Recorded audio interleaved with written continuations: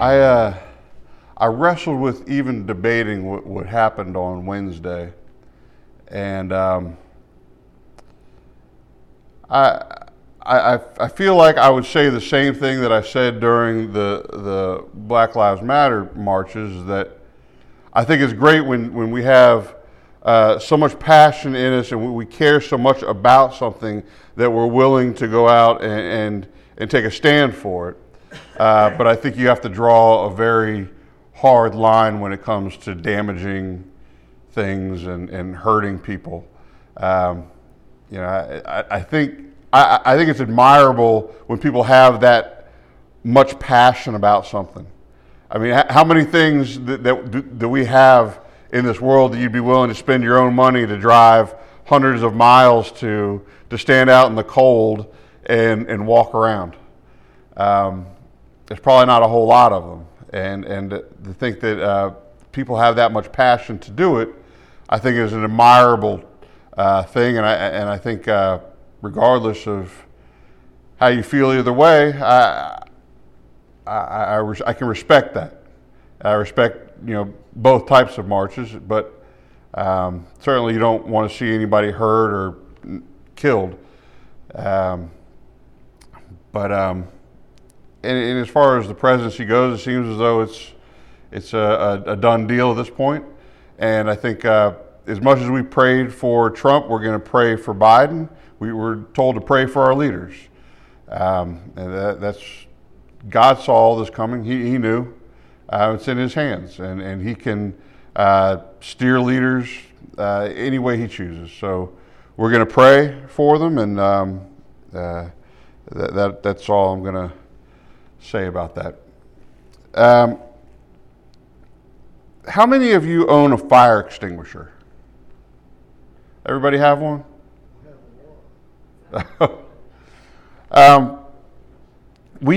We've had one for a while. We keep it under the sink. I think under the sink is probably the kitchen sink is usually the universal place to keep one.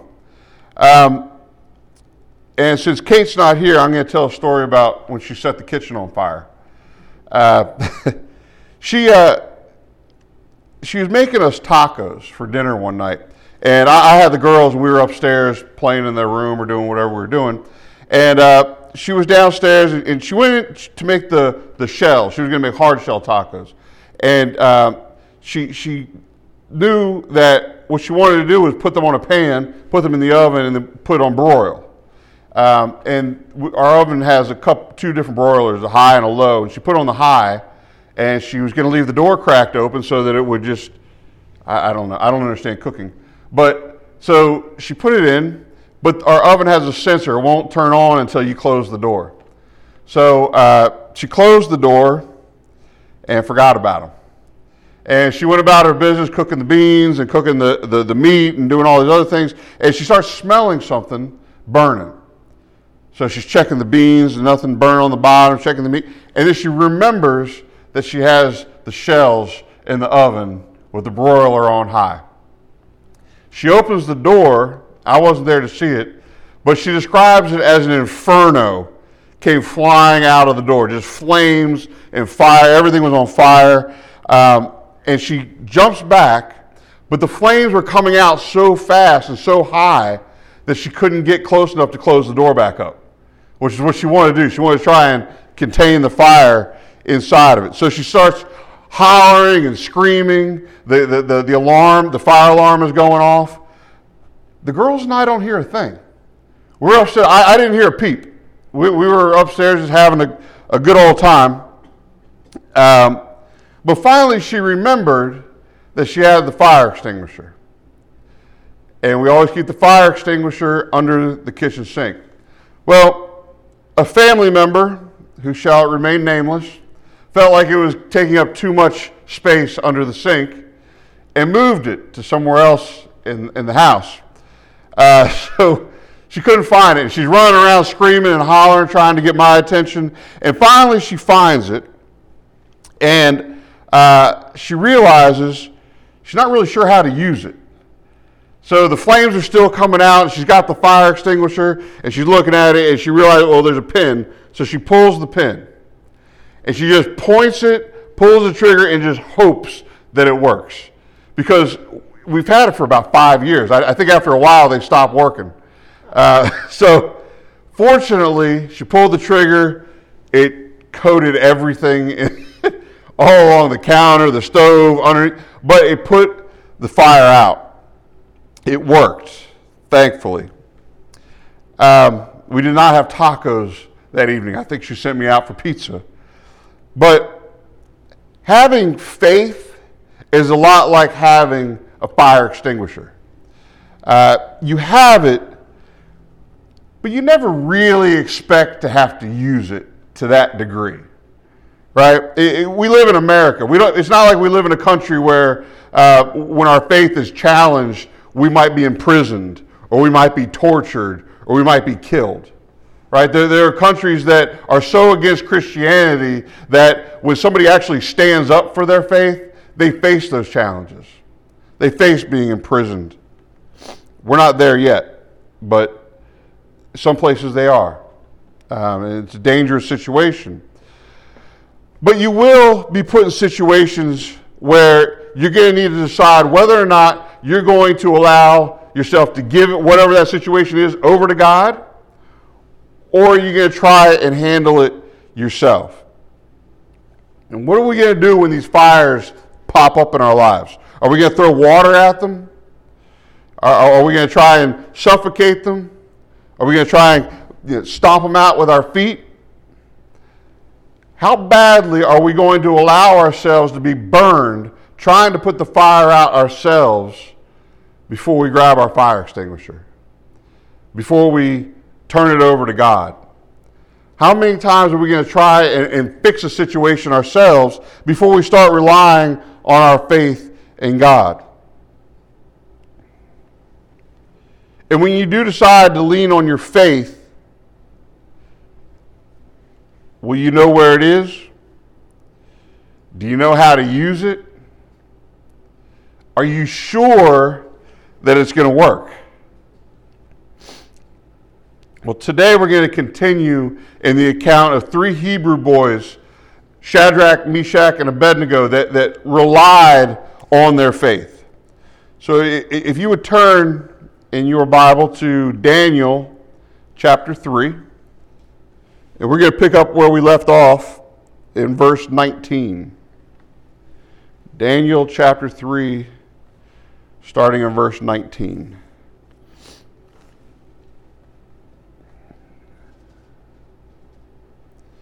And when you found it, if you're physically able, I would ask you to stand for the reading of God's Word.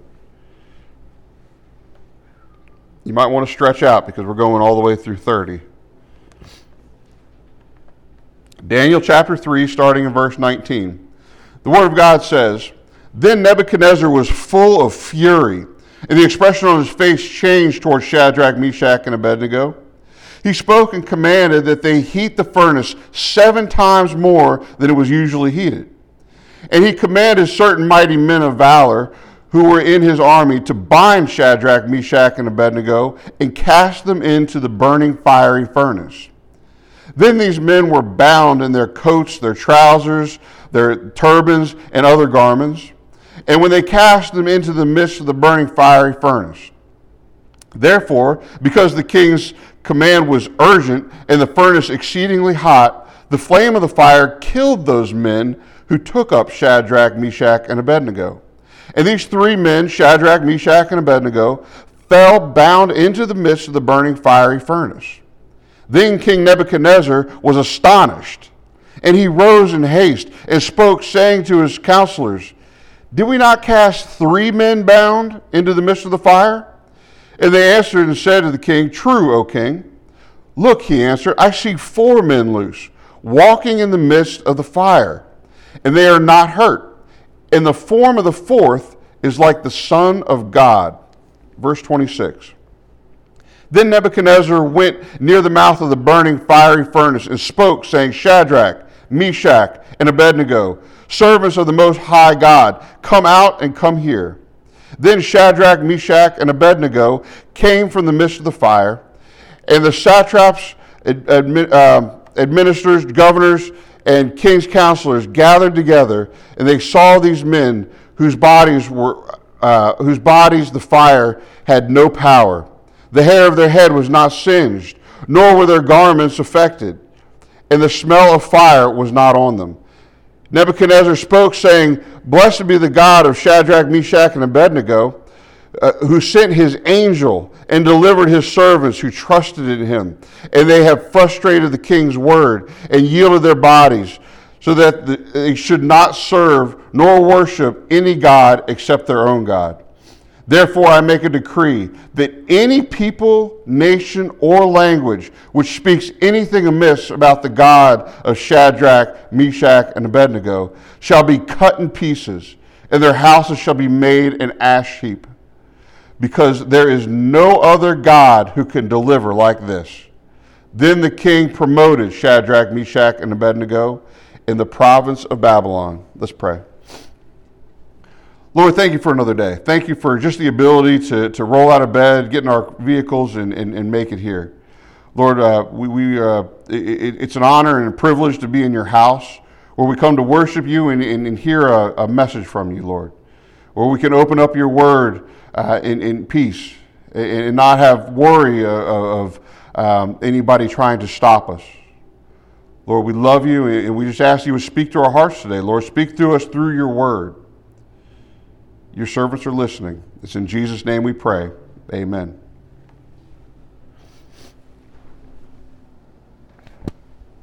Uh-oh, last tissue.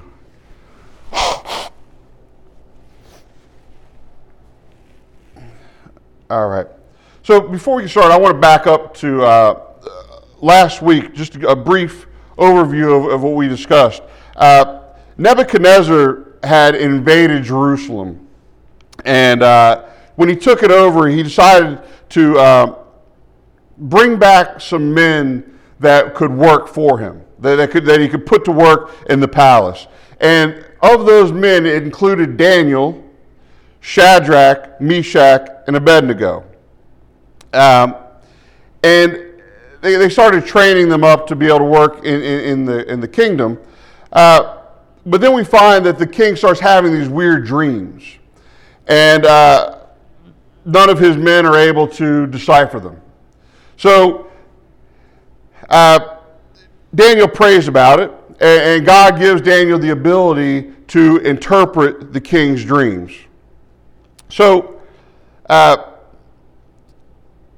once he does this, Nebuchadnezzar says that Daniel's God is the God of gods and the Lord of kings. He said that the God that you serve is so powerful to be able to not only interpret my dream, but also tell me what my dream was. The king didn't tell him. He already knew it. So because of that, and because he seemingly respected the God that Daniel, Shadrach, Meshach, and Abednego served, he promoted them. He promoted them within his kingdom. And it seems as though he quickly forgets their God, and he builds a statue for his people to worship. And the statue is enormous. It's 90 feet high and 9 feet wide, and it's made of gold. And they're told that whenever they hear the music start playing, everybody in Babylon is to fall down on their faces and worship this statue. And if they decide not to, the punishment would be thrown into the fiery furnace. Well, on the day of its unveiling, the music starts to play, and everybody falls down on their face except for Shadrach, Meshach, and Abednego.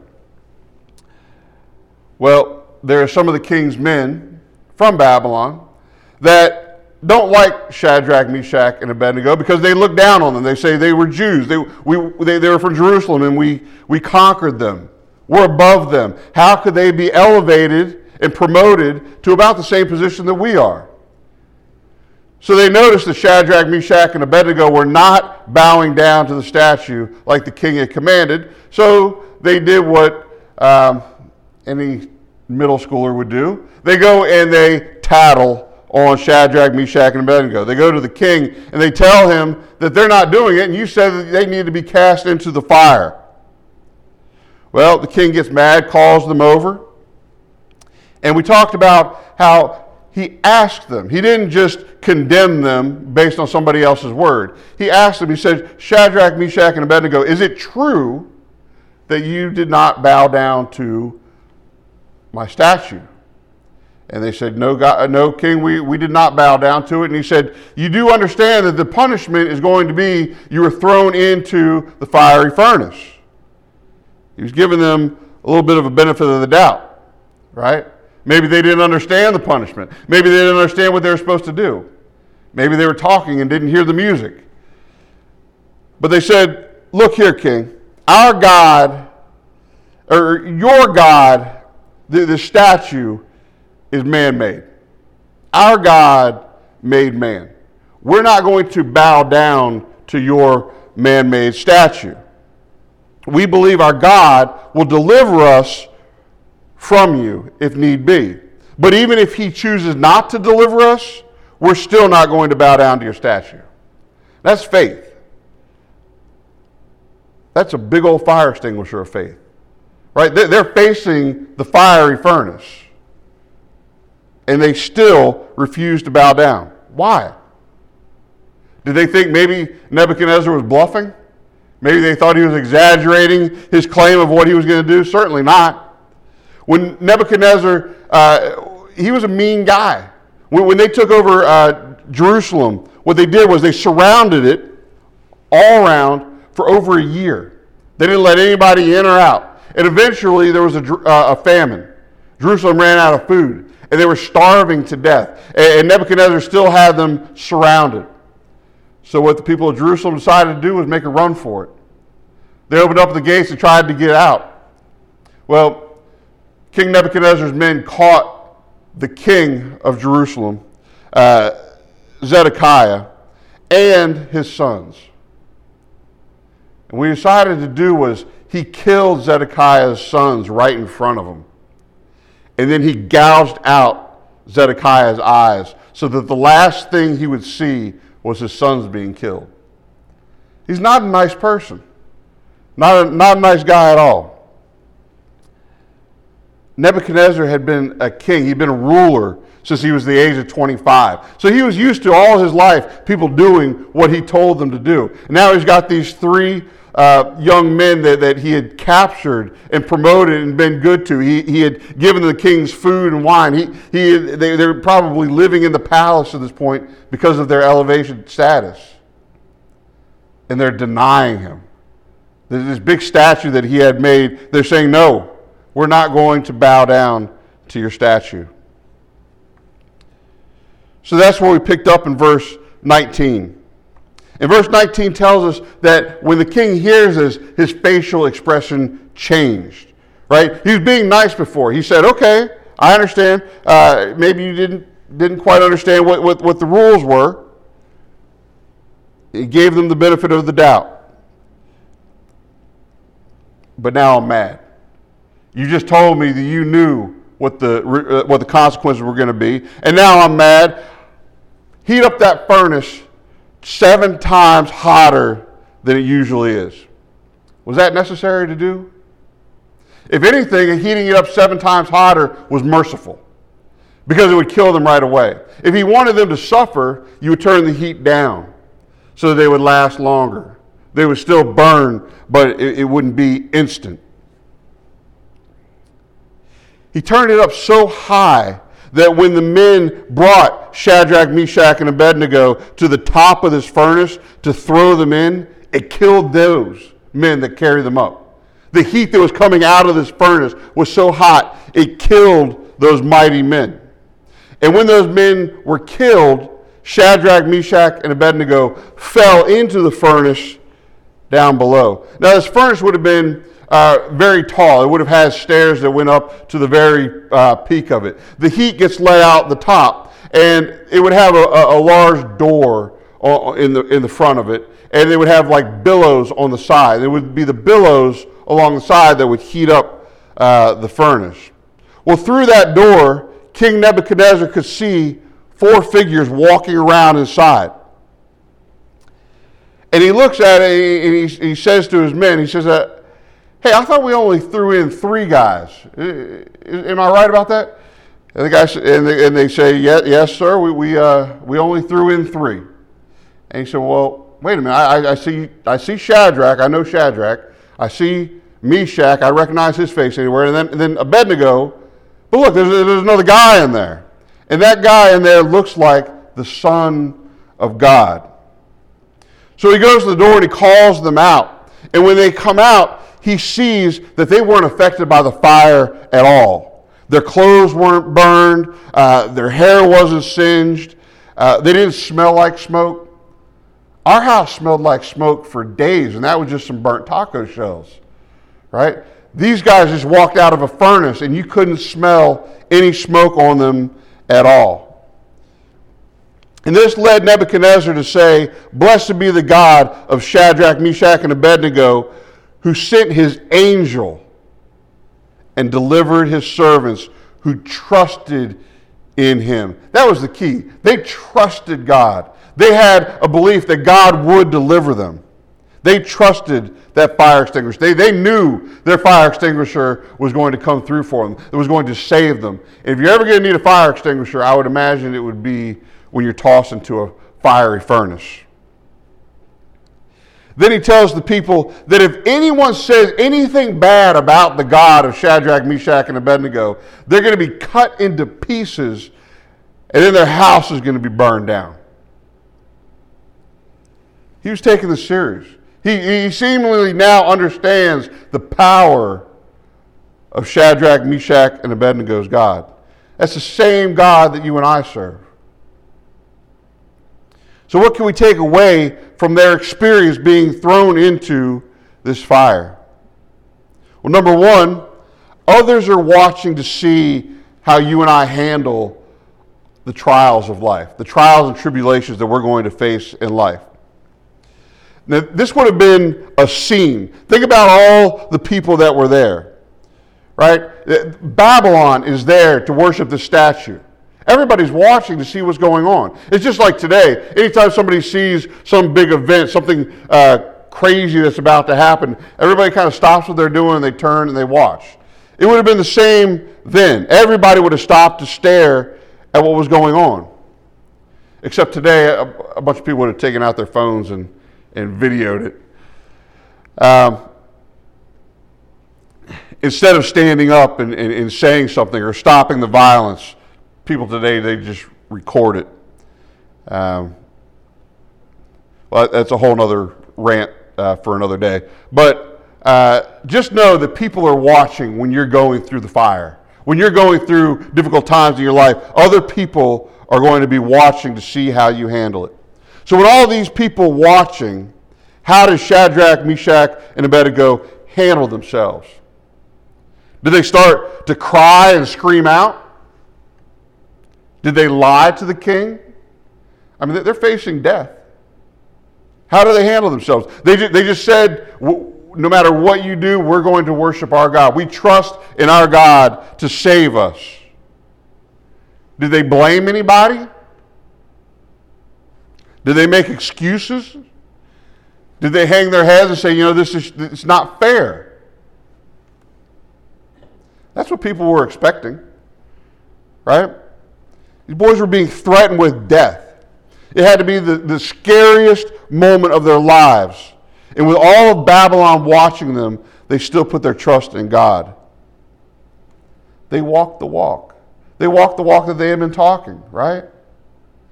They said they trusted God and they proved it. People wanted to know, do you really believe God can save you? Do you really believe that God can deliver you? How would it have looked if they said, our God will deliver us. Even if he doesn't, we still won't bow down to your statue. And then when they see the king is serious, they start trying to make deals. That doesn't look good. People are going to watch to see how you deal with difficult situations in your life. When you lose your job, are you going to make a bunch of excuses about why that shouldn't have happened? Or are you going to say, the Lord must not have wanted me there, and I trust him? If you're not getting along with your neighbor, are you going to start gossiping about them? Are you going to start talking bad about that person?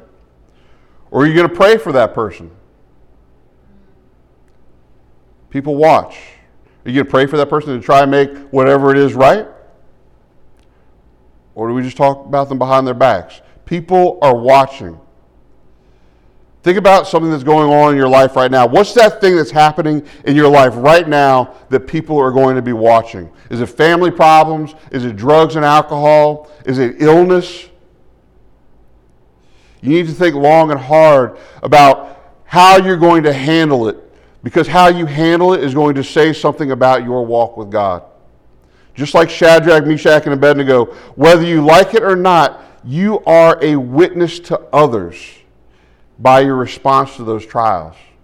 They were a witness to God, to all those people of Babylon that were watching them, all those people that worshiped other gods, all those people that would rather worship the sun god than the God, right? Than the God that made the sun. They'd rather worship the sun. So they were watching. They wanted to know, do you really believe what you claim? Because that's the ultimate test, isn't it? When they were being bound and walked up to the fiery furnace, that's the ultimate test of how faithful are you to God? And they passed that test. You and I've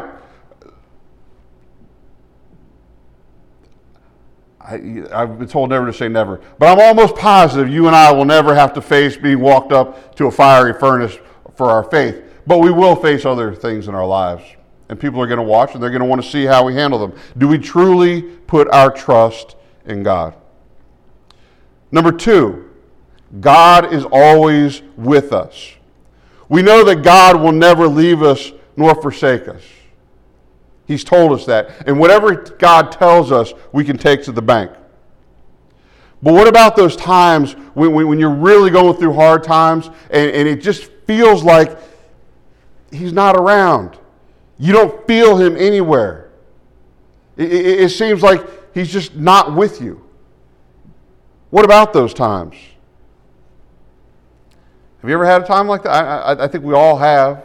I think we've all had those times where we feel distant from God for one reason or another. When you start breaking down, where are you, God? It just seems like one thing after another. Car breaks down. Water heater goes out.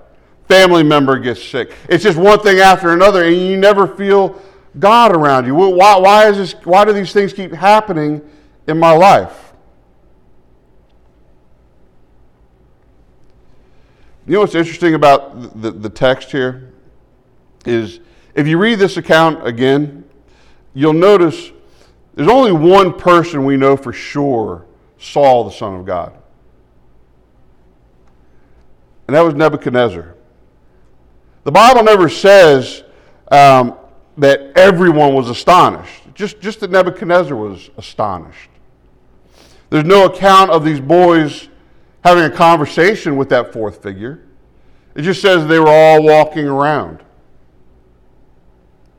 Sometimes God allows you to go through things so that others can see Him in you.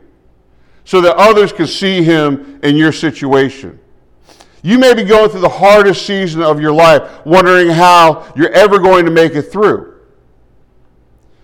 But someone else might be looking at you saying, I don't know how they stay so strong with what all she's going through right now. God must be with her. We don't know if Shadrach, Meshach, and Abednego were able to see God there. But we do know that somebody from the outside who was watching their struggle, watching their situation, saw God with them. Just because you don't see Him in your situation doesn't mean He's not there. And it doesn't mean other people don't see Him through you. Finally, number 3, you will be strengthened on the other side.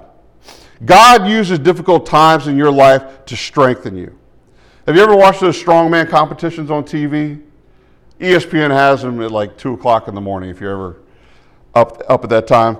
But they're huge guys. I mean, they're enormous, and they're lifting boulders, and they're pushing like buses and all kinds of things. But understand, they're not born that way. When you lift weights, the goal is to lift to the point where your muscles actually tear. That's why when you do a lot of exercise and you wake up the next morning and you're sore, it's because your muscles have actually torn. You've pushed them to the point where they can't be pushed any further, and they tear and they bleed and they need to heal.